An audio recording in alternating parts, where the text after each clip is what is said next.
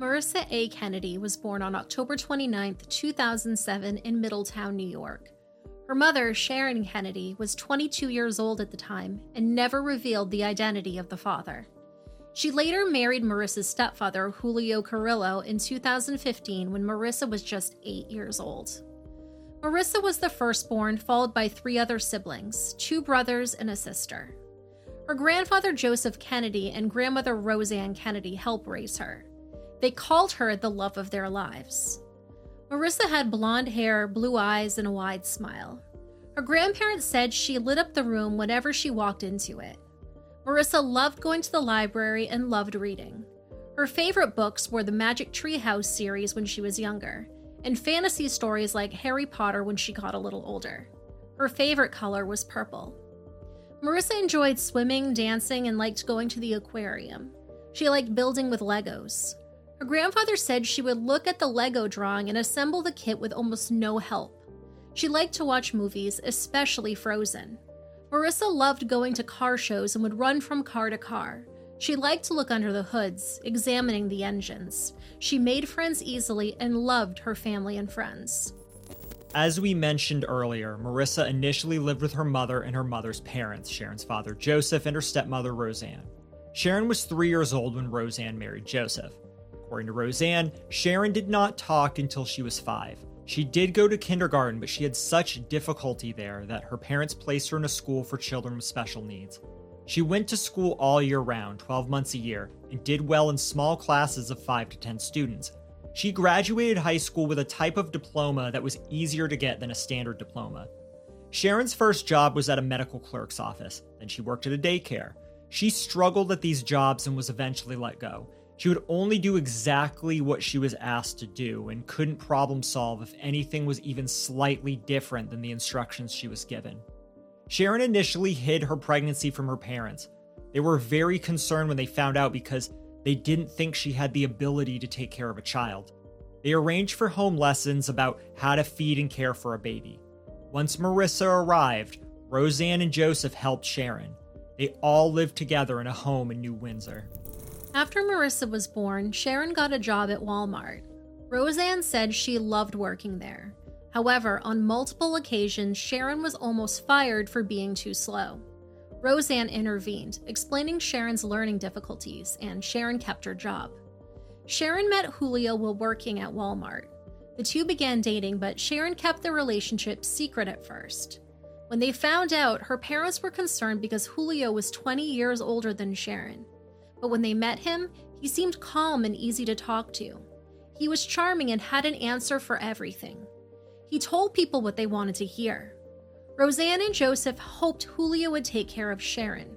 She had never lived on her own. They hoped he would help her like they had helped her. In July of 2015, Julio and Sharon got married. She took his last name, becoming Sharon Carrillo. For about a year afterward, they lived in an apartment in New York. During that time, Marissa spent 4 or 5 nights with her grandparents every week. Her grandparents enjoyed having her there, and it gave her a chance to get used to her new family. Sharon and Julio soon had their first child together, a little boy. In the summer of 2016, the family moved to an apartment in Bangor, Maine. Joseph recounted seeing Marissa standing in the front yard before the move. She looked sad. He said he could tell she didn't want to leave. After they moved away from their support system in New York, the family struggled. In 2016, police were called twice because of family fighting. That fall, Marissa was missing too much school. Julio said the absences were because Marissa was getting mental health treatment for behavior problems. The school made a truancy report with Maine's Office of Child and Family Services, or OCFS. They logged the report but decided no further action was necessary. In December, the school was trying to get in touch with Sharon and Julio, but they weren't answering multiple phone calls, so the school submitted another report to OCFS.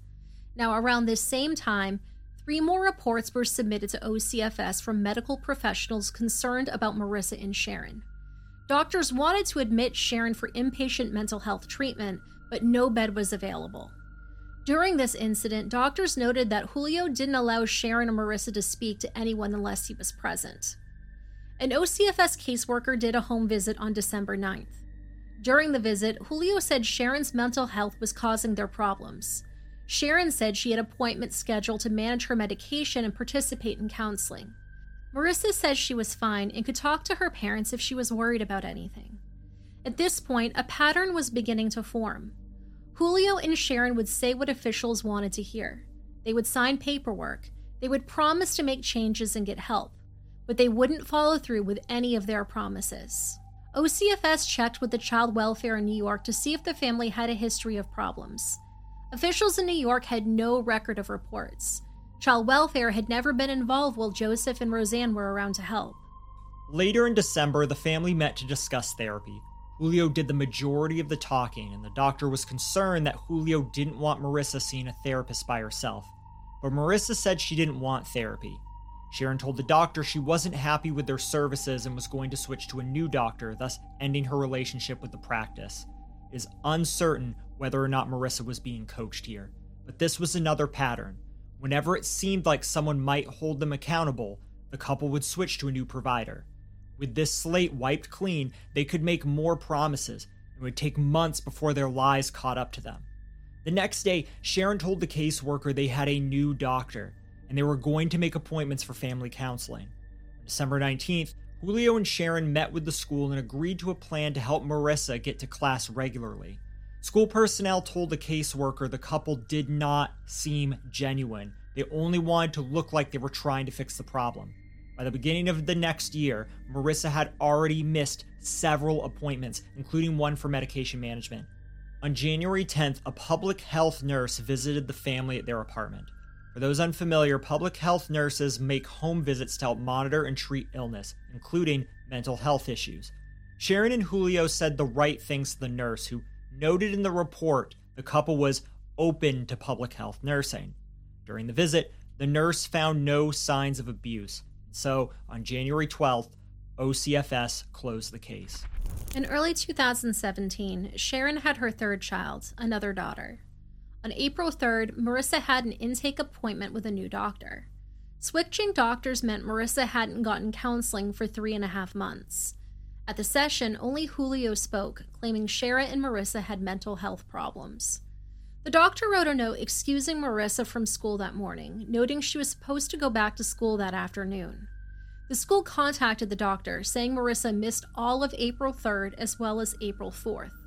Julio told the school that Marissa had been hospitalized. The doctor had no record of her admission, so they called the police and asked for a welfare check. When police arrived, Julio told the officers that Marissa was sick. Now, as it turns out, Julio had told the doctor, the school, and the police all different stories. His lies worried the doctor, who made a report to OCFS, and subsequently an OCFS prevention worker was assigned to the case. On April 5th, a school official tried to talk with Marissa. She said she felt safe at home, but she also said she wasn't supposed to talk to anyone at the school. When Sharon came to pick Marissa up, a staff member told her Marissa wanted to stay for the after-school program. Sharon said she had to ask Julio. Afterwards, Sharon spoke briefly with Marissa. Out of nowhere, Sharon and Marissa ran away, literally. They both ran out of the school and got into a car that Julio was waiting in. Staff were understandably concerned about this, so they told the OCFS prevention worker about the incident. They also mentioned Marissa's continued truancy. Later in April, a neighbor called police to report yelling in the home. Julio told police they had just gotten an eviction notice, and Sharon was upset. In mid-May, the doctor reported the couple for medical neglect. Sharon and Julio claimed Marissa had mental health issues, but they canceled her appointment. Their excuse was that they took her to the ER. However, the ER had no record of any visit. Police were called for a welfare check, but they could not locate the family. A few days later, the police were back again for another welfare check. This time, a neighbor had called. The neighbor heard a man yelling. When the police arrived, the couple would not come to the door. The next day, that same neighbor called the police again. Sharon had been screaming, and Julio had been yelling at her. Among other things, the neighbor heard him call Sharon a slur for disabled people. On May 24th, police were called again by a neighbor. The neighbor witnessed Julio punching Marissa in the leg twice. Julio also yelled at Marissa while in the car. The neighbor said Sharon was crying and that Julio abused Sharon and Marissa on a regular basis. The neighbor also said Julio scared everyone in the building. On May 26, the school reported Marissa for truancy. She had missed 29 days of school. Sharon and Julio were not following the plan they had agreed to. 19 of the 29 days were missed after the plan had been established. On May 31st, OCFS opened a new report based on the truancy report from the school. The previous prevention report was closed because of the new report. A new caseworker was assigned. That same day, the new caseworker attempted to make 2 unannounced visits, but no one would answer at home. Sharon called back later and arranged to meet the next day. The caseworker planned to interview Marissa alone at the school and then meet with the rest of the family back at home. Sharon called back to explain that Marissa had a nervous condition and couldn't talk to strangers. The caseworker insisted she meet with Marissa alone. On June 1st, the caseworker met Marissa at school and the rest of the family at home as planned. At the school, Marissa said she did not feel comfortable talking alone. When the caseworker asked more questions, Marissa stared at her and said nothing. When the caseworker talked to the school staff, they explained their concerns. They also said Sharon and Julio were planning to switch schools. At the apartment, the caseworker met with Julio and Sharon alone. Sharon said she and Julio made all the decisions together. She said Marissa missed school because of medical appointments. They didn't allow Marissa to go on field trips because they were worried about her. Apparently, they thought Marissa might pass out because she was so skinny. They claimed to not withhold school as a punishment. Sharon admitted she sometimes yelled, screamed, swore. She knew it wasn't right, but she blamed it on her mental health problems. She promised to find a doctor and get herself help. In his interview, Julio said Marissa missed school and field trips sometimes because of appointments and sometimes because she didn't want to go. She didn't like the school because they were always trying to talk to her about things. This is what Julio was claiming. He said Marissa's mental health made her difficult to manage. He admitted he yelled sometimes, but he claimed he never hit anybody, including Marissa. He would hold her sometimes to calm her during her outbursts. Both Sharon and Julio said they were being evicted and looking for a new place to live. The caseworker found no signs of danger, but was concerned Julio seemed violent and controlling. The next day, the caseworker spoke to the grandfather. In their conversation, he said Julio was very controlling. He wouldn't let either Sharon or Marissa speak when he wasn't with them. He also said Roseanne would be in Maine soon and he would be happy to meet in person. The OCFS caseworker called the next week to arrange services for Marissa. Julio said she was having mental health crisis because her grandparents were sending her messages. A few days later, the school told the caseworker that Marissa was unusually sleepy. Sharon said it was because of her meds. The school contacted her doctor, who said that shouldn't be happening. They were concerned that parents were giving her incorrect medication. When the doctor tried to follow up about the prescription, Sharon and Julio lied about which providers Marissa was seeing. When the caseworker met to discuss this issue, Julio said Marissa was a danger to herself and claimed her grandmother Roseanne was harassing her. He told the caseworker he had gotten a court order against Roseanne, but there was no evidence that this was true. He said they were working on figuring out Marissa's medications, but missed the first appointment. He said they were being evicted because of all the calls to police, which he blamed on Sharon's mental health issues. Sharon was present during this meeting, but she did not speak. Only Julio spoke this entire time. The caseworker passed all this information to her case manager, including her concerns about possible DV. The case manager had similar observations, especially about how Julio dominated their conversations. In late June, Julio negotiated an extension on the eviction. The family could stay until July 31st as long as there were no more noise complaints. On June 26, Julio called the caseworker to say that Marissa was in crisis.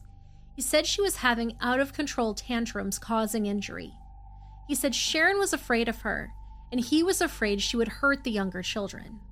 Julio and Sharon wanted to hospitalize Marissa in an inpatient program. The caseworker said the couple should call Crisis Services, a department set up to provide urgent help, but Julio refused to do so.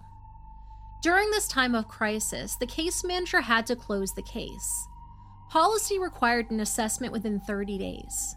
The the family had scheduled 3 appointments to complete an assessment, but missed all of them.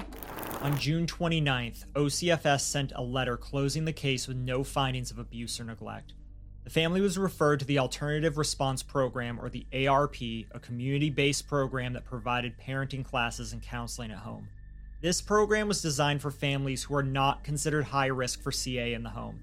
It is unclear why they were placed in this type of program after the multiple reports from the police, the school, and medical professionals. In the meantime, Sharon and Julio had hospitalized Marissa for her mental health issues, as they put it.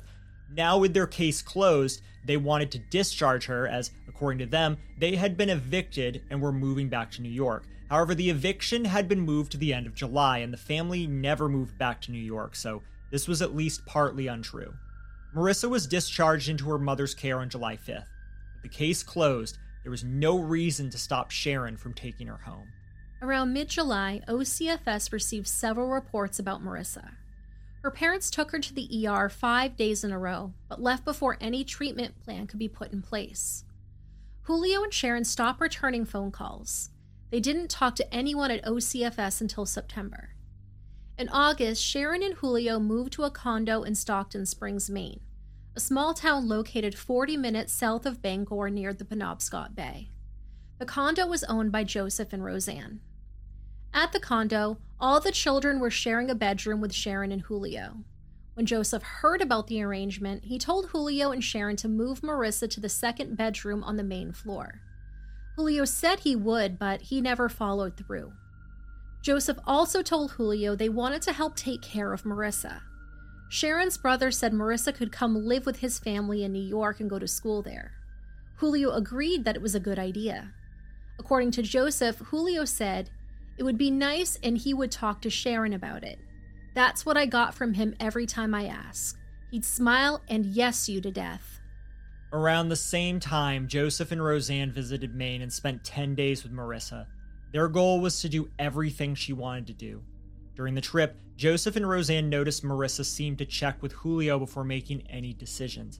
They asked her if she wanted to play mini golf at Pirates Cove on Mount Desert Island, an activity she had always enjoyed. She looked at Julio and waited until he nodded. Then she said yes. Joseph and Roseanne also took the family out to eat and spent time with Marissa. She built a Lego castle with her grandfather, and she went shopping and bought a new purple outfit to wear on her first day of school. She built a complicated marble run with them. Her grandparents captured video of Marissa smiling as the marbles raced along the tracks. It is comforting to think about how much Marissa must have enjoyed this visit, but it is devastating to think about how hard it must have been once her grandparents left in mid-August. On September 1st, OCFS received a report that Marissa had been hospitalized 3 times since July. She had also been to the ER 7 times. Sharon and Julio weren't taking her to appointments, weren't following up on referrals, and weren't responding to phone calls. They agreed to in-home services but wouldn't answer the door when ARP workers visited. By October 3rd, Marissa had been hospitalized again. While in the hospital, she was diagnosed as autistic. On October 9th, Julio canceled one of Sharon's doctor's appointments. During the call, the doctor heard screaming in the background. When asked, Julio said Sharon was in crisis. He promised he would take her to the ER for evaluation. However, it is unclear whether or not he took her. An ARP caseworker tried to reach Julio the next day, but could not reach him. 2 days later, on October 11th, ARP closed the case because the clients refused services. On October 18th, police were called because Sharon was threatening to self-cancel while holding a large knife. At the time, Marissa was still at the hospital. Police saw the 2 younger children and noted that they were safe. Sharon, now 2 months pregnant, was taken to the ER for evaluation. 2 days later, the ARP staff met with Julio at the Stockton Springs condo. He said Sharon was in the hospital because she had a bad tantrum. He said they had a plan in place for Sharon. She was going to get counseling. The ARP staff noted the toddlers seemed safe. They offered Julio services and he agreed to participate.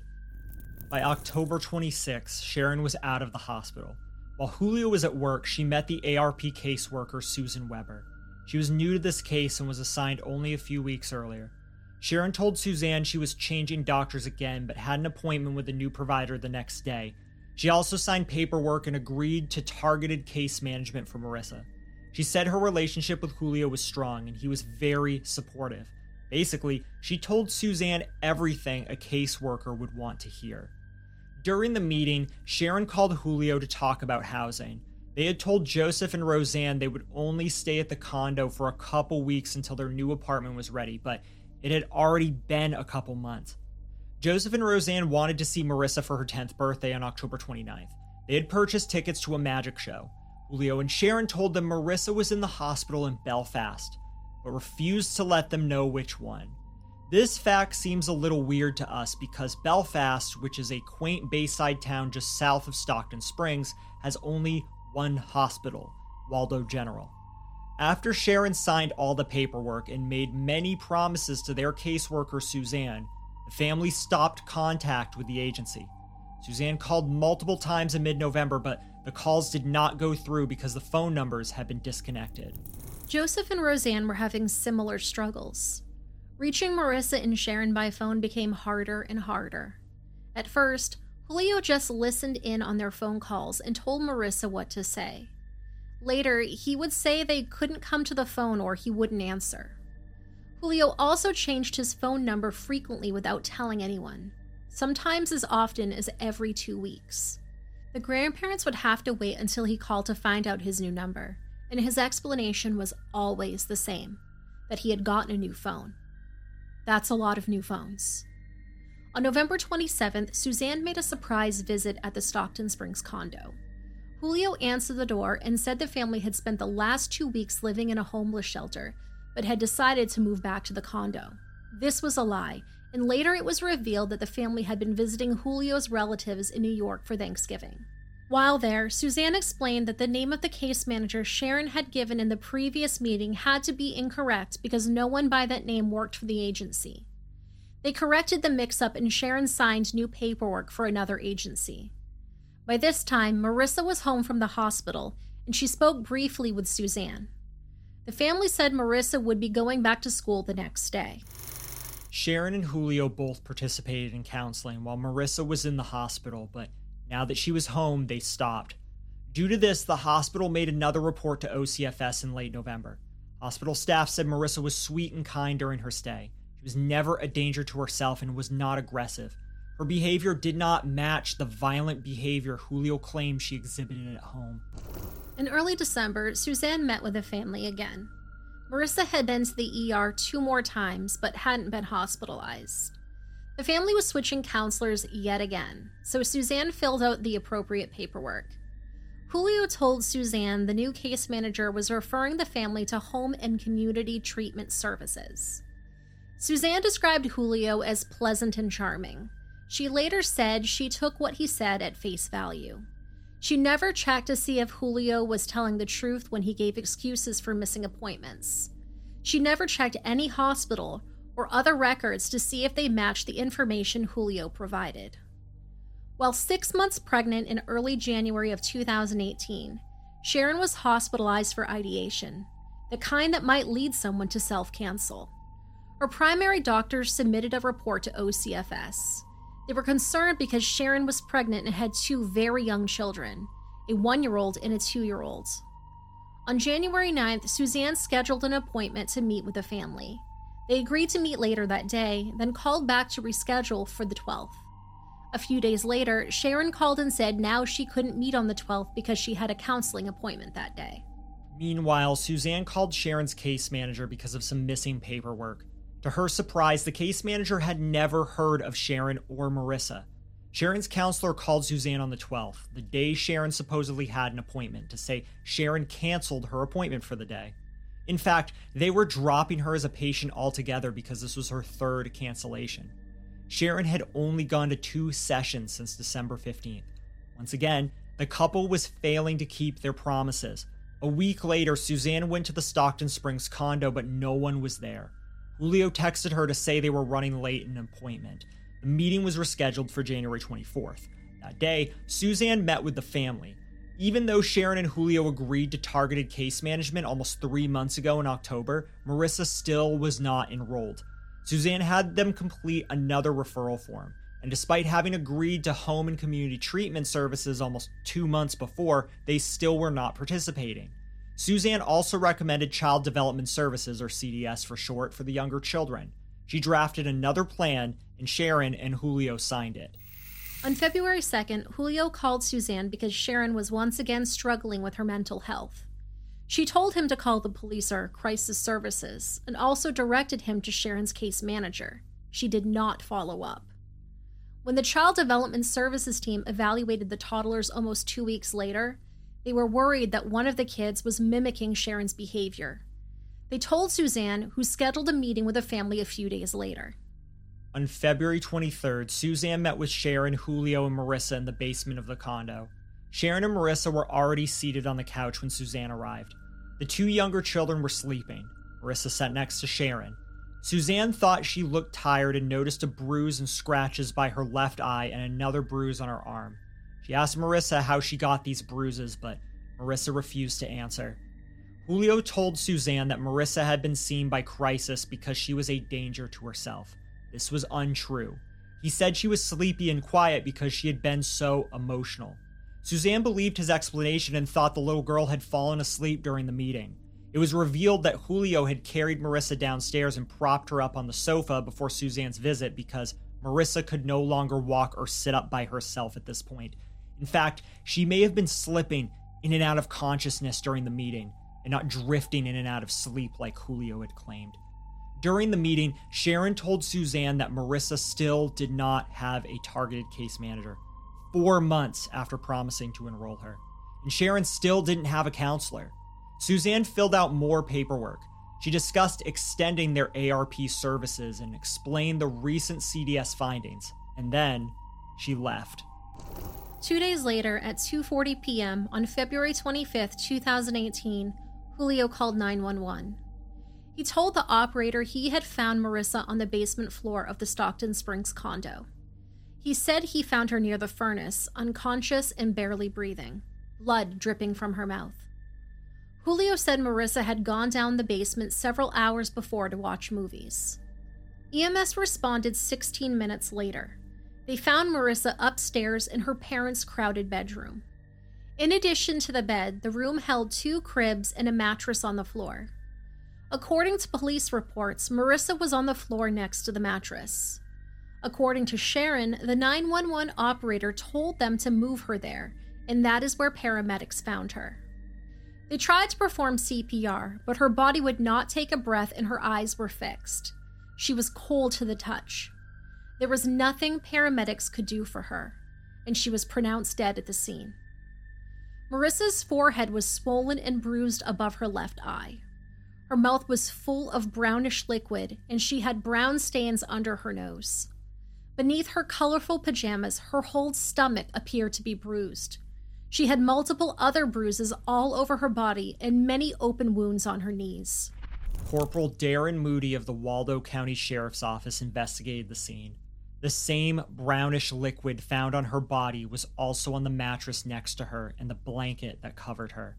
The brownish liquid was found in many other areas of the home, near the light switch in the upstairs bathroom, on the bedroom door, in the laundry room, and next to the kitchen sink. In the living area, there was a large dried puddle on the floor. The liquid was found on a chair and on a shirt nearby. It was also found in 8 places on the staircase. Police separated Sharon and Julio. Detectives Scott Quintero and Jason Andrews interviewed them one at a time. In her first interview, Sharon's story was similar to what Julio told the 911 operator. She said Marissa went to the basement to watch a movie. She'd been down there for about 3 hours when Julio went to check on her. She said Marissa had a history of hitting herself, pinching herself, and pulling out her own hair. Sharon said Marissa had maybe fallen from a chair or hit a metal tank. She could have gotten into the toolbox that was stored there. She told detectives that Marissa had figured out that her parents were not down there watching her, so in her words, this is a good time for her to hurt herself way more than she used to. She insisted they had not hurt the little girl, but later in the interview, when confronted with Marissa's many injuries, she admitted to spanking her and forcing her to kneel until she calmed down. She also said she didn't know how Julio punished Marissa when she wasn't in the room. When detectives interviewed Julio, he started with the story he told the 911 operator. He also told them that he was in the process of trying to adopt Marissa. Detectives told him that Sharon had told him everything, which was of course not true, and he soon admitted that he hurt Marissa. However, he said that Sharon had helped him and that the beatings had begun near the end of October. He said they made Marissa kneel on the tile floor because it would hurt more than the carpet or the wood in the other rooms. While kneeling, she had to hold her hands in the air while they whipped her 10 to 15 times with a belt. Julio said Sharon also whipped Marissa. He showed detectives the belt they used. He said they also hit her in the stomach, face, and forehead with their open hands and fists. About 3 weeks before her death, Julio said he hit Marissa with a metal mop from the kitchen. He hit her ribs so hard, the mop broke in half. He said he and Sharon took turns beating the little girl multiple times every day until she could no longer walk or speak without slurring. He claimed he stopped beating her around February 22nd, but he thought Sharon had administered one final punishment because she believed Marissa was only pretending that she couldn't walk or speak clearly. He also told detectives that he and Sharon staged the scene in the basement to make it look like Marissa had hurt herself. Julio carried her unresponsive body downstairs and set it on the concrete floor. After 2 or 3 hours, he brought her upstairs. When he placed her in a folding chair, blood began leaking from her mouth and nose. A large quantity of blood.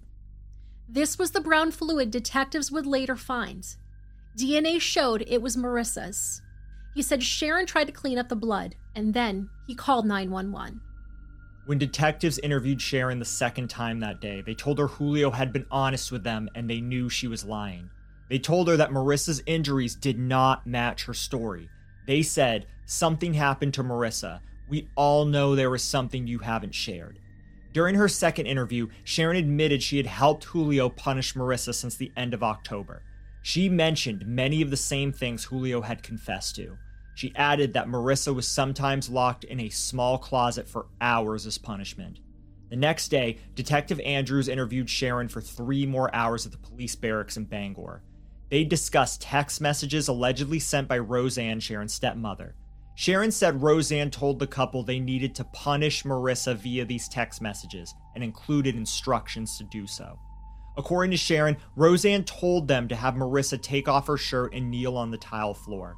Roseanne made them tell Marissa to hold her hands above her head while they beat her with a belt and punched and hit her.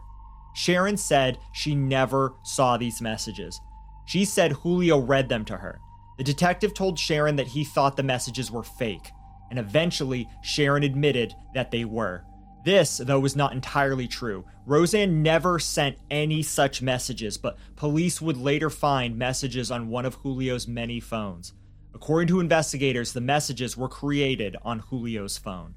When Detective Andrews asked why Sharon and Julio were punishing Marissa, Sharon said it was because Marissa told lies and was jealous of her younger siblings. Marissa had also told Sharon she wanted Roseanne to be her mother, and this made Sharon very angry. Sharon told Detective Andrews about another punishment she gave to Marissa. While the girl knelt on the tile floor, Sharon would stand on the back of her calves using her body weight to grind her feet, shins, and knees into the floor.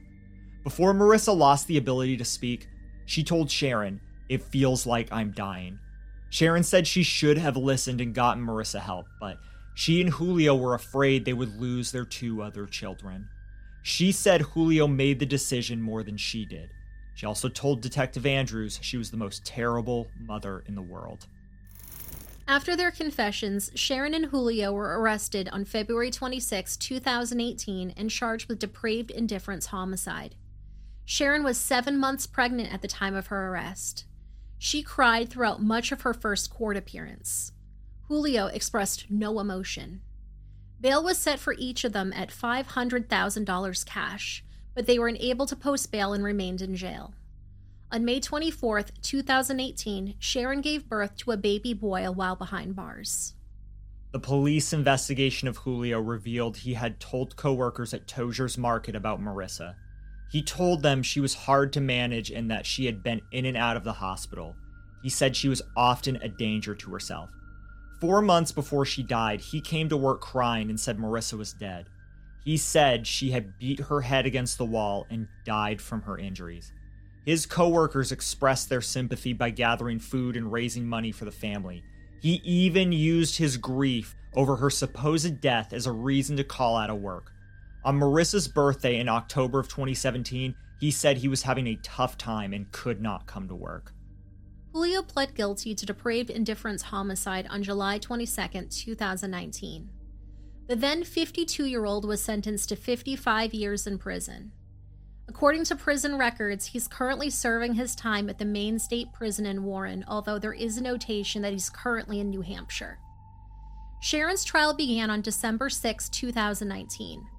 Julio was called to testify, but refused to answer any questions, citing the Fifth Amendment.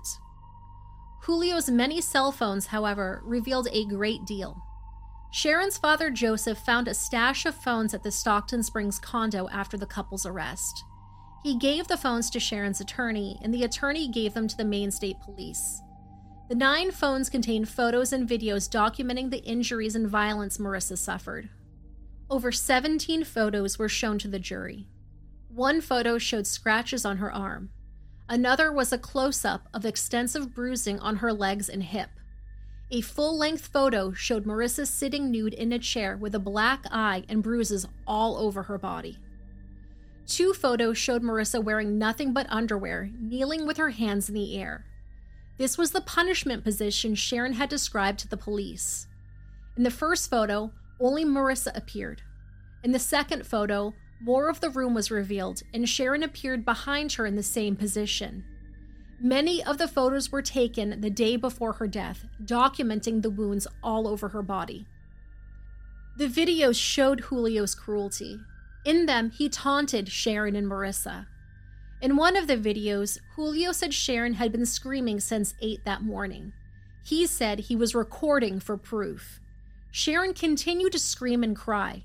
At one point she screamed, "I'm doing nothing wrong. Leave me alone." He said he wouldn't stop until she calmed down. He threatened to call the police. To the camera, he said, "Sharon Carrillo needs to be put away for a long time and lose custody of all her kids. I hope that she loses all her kids. Thanks for listening." In another video, a pajama-clad Marissa tried to swat the phone out of Julio's hands. He threatened to send the video to the hospital to show them her behavior. Marissa continued to scream, cry, and even growl. He told Sharon to pack up Marissa's clothes because they were going to take her to the hospital again.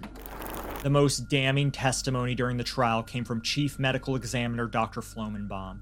To help the jury understand what Marissa went through, Dr. Flomenbaum explained the 3 types of blunt force trauma: contusions, lacerations, and abrasions. Contusions are bruises, areas of bleeding under the skin caused by a blow. Lacerations occur when the skin is ripped open by a blow. Abrasions are scrapes, damaging the skin and showing the direction of the blow. He said there were between 40 to 50 blunt force trauma injuries on Marissa's body. She had contusions, lacerations, and abrasions. The injuries extended from head to toe and covered most of her body. Some of the lacerations were the size of golf balls. He said her injuries were consistent with months of severe physical abuse. Some of these injuries were patterned, which meant analysts could not tell what object caused them. Some of them were consistent with injuries inflicted by knuckles or toes. Others matched the metal buckle of the belt Julio had shown detectives. The buckle also had spots of Marissa's blood on it. The deep infected wounds on Marissa's feet, shins, and knees were consistent with the pressure being placed on the back of her calves, perhaps by a person standing on them. Marissa had internal bleeding as well. She had a subdural hematoma, which is bleeding in her brain, and a laceration of her liver. She had multiple broken ribs that were starting to heal. While the brain and liver bleeding could have been fatal on their own, Dr. Flomenbaum said it could have been treated by a doctor had Sharon and Julio gotten her medical help. And during her autopsy, he determined this was not the cause of her death. The chronic stress was damaging her body. Her hair was falling out, her lungs had built up fluid, and her thymus gland, which helps fight infections, had shrunk. Being injured, and even being afraid that you're going to be injured, can trigger a surge of adrenaline. This is called the fight or flight reflex. Pain can also trigger this reflex. Marissa was in constant pain from her many injuries and infected wounds. When that adrenaline is surging day after day, it can damage your internal organs. Marissa had been in a constant state of fight or flight for months.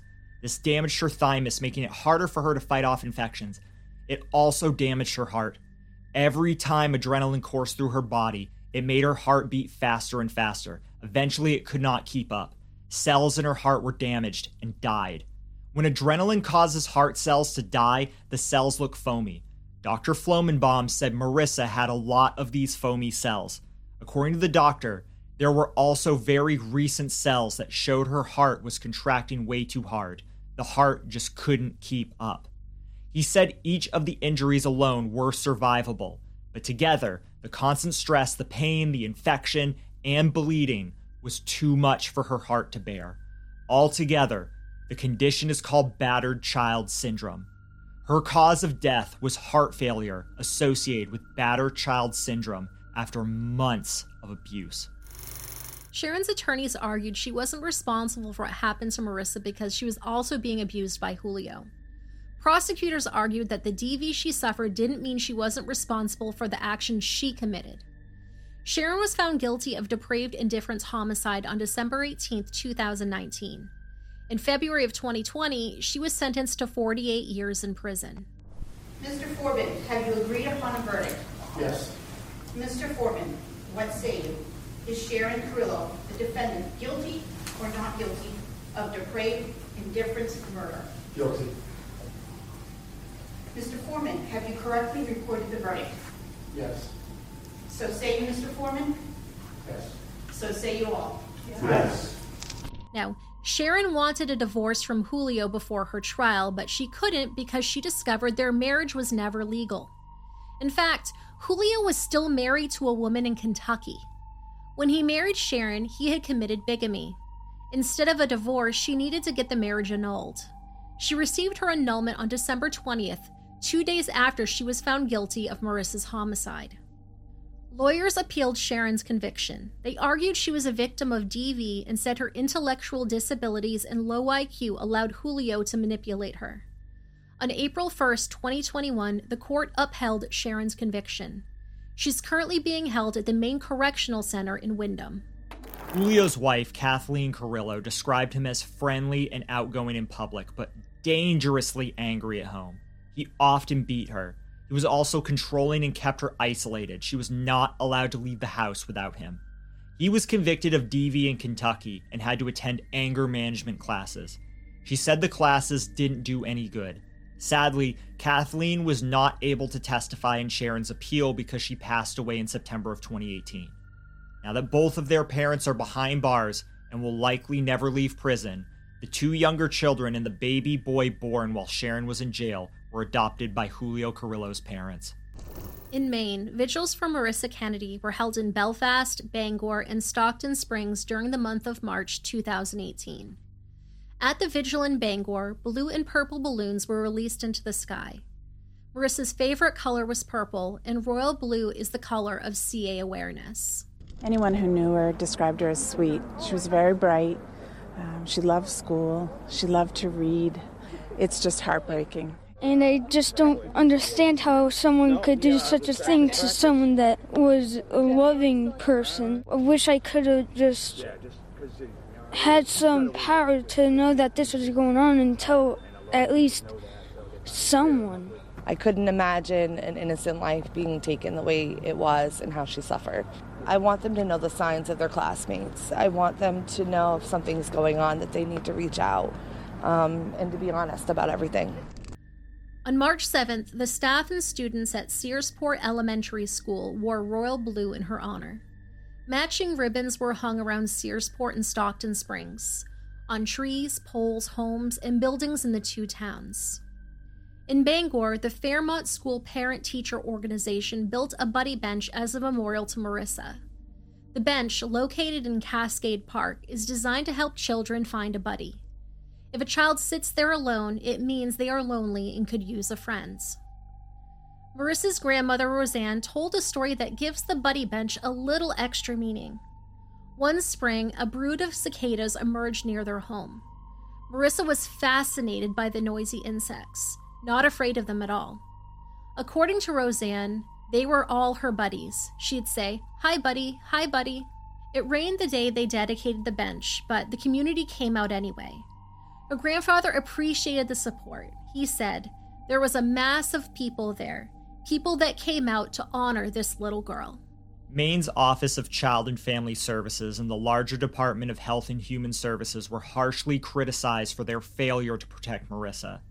Social workers contacted Sharon and Julio over 20 times between October of 2016 and February 2nd of 2018.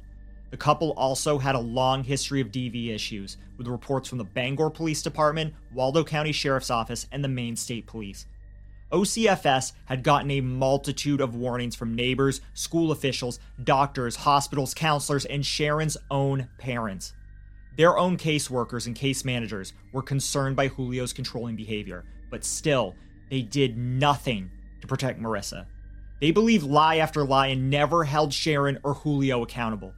In response to this criticism, the agency had added more staff, improved training, hired clinicians to consult with the caseworkers, modernized their computer systems, and updated the CA telephone system so more people can talk to a person and report their concerns without long hold times. Some, including OCFS employees, think it isn't enough. Caseworkers and supervisors who were surveyed regarding the changes in 2019 said more still needs to be done. Marissa's grandfather also wants Maine to make changes to protect children like Marissa. Joseph said this. Roseanne and myself, a little bit of happiness, maybe a little bit of closure, but we do miss our granddaughter.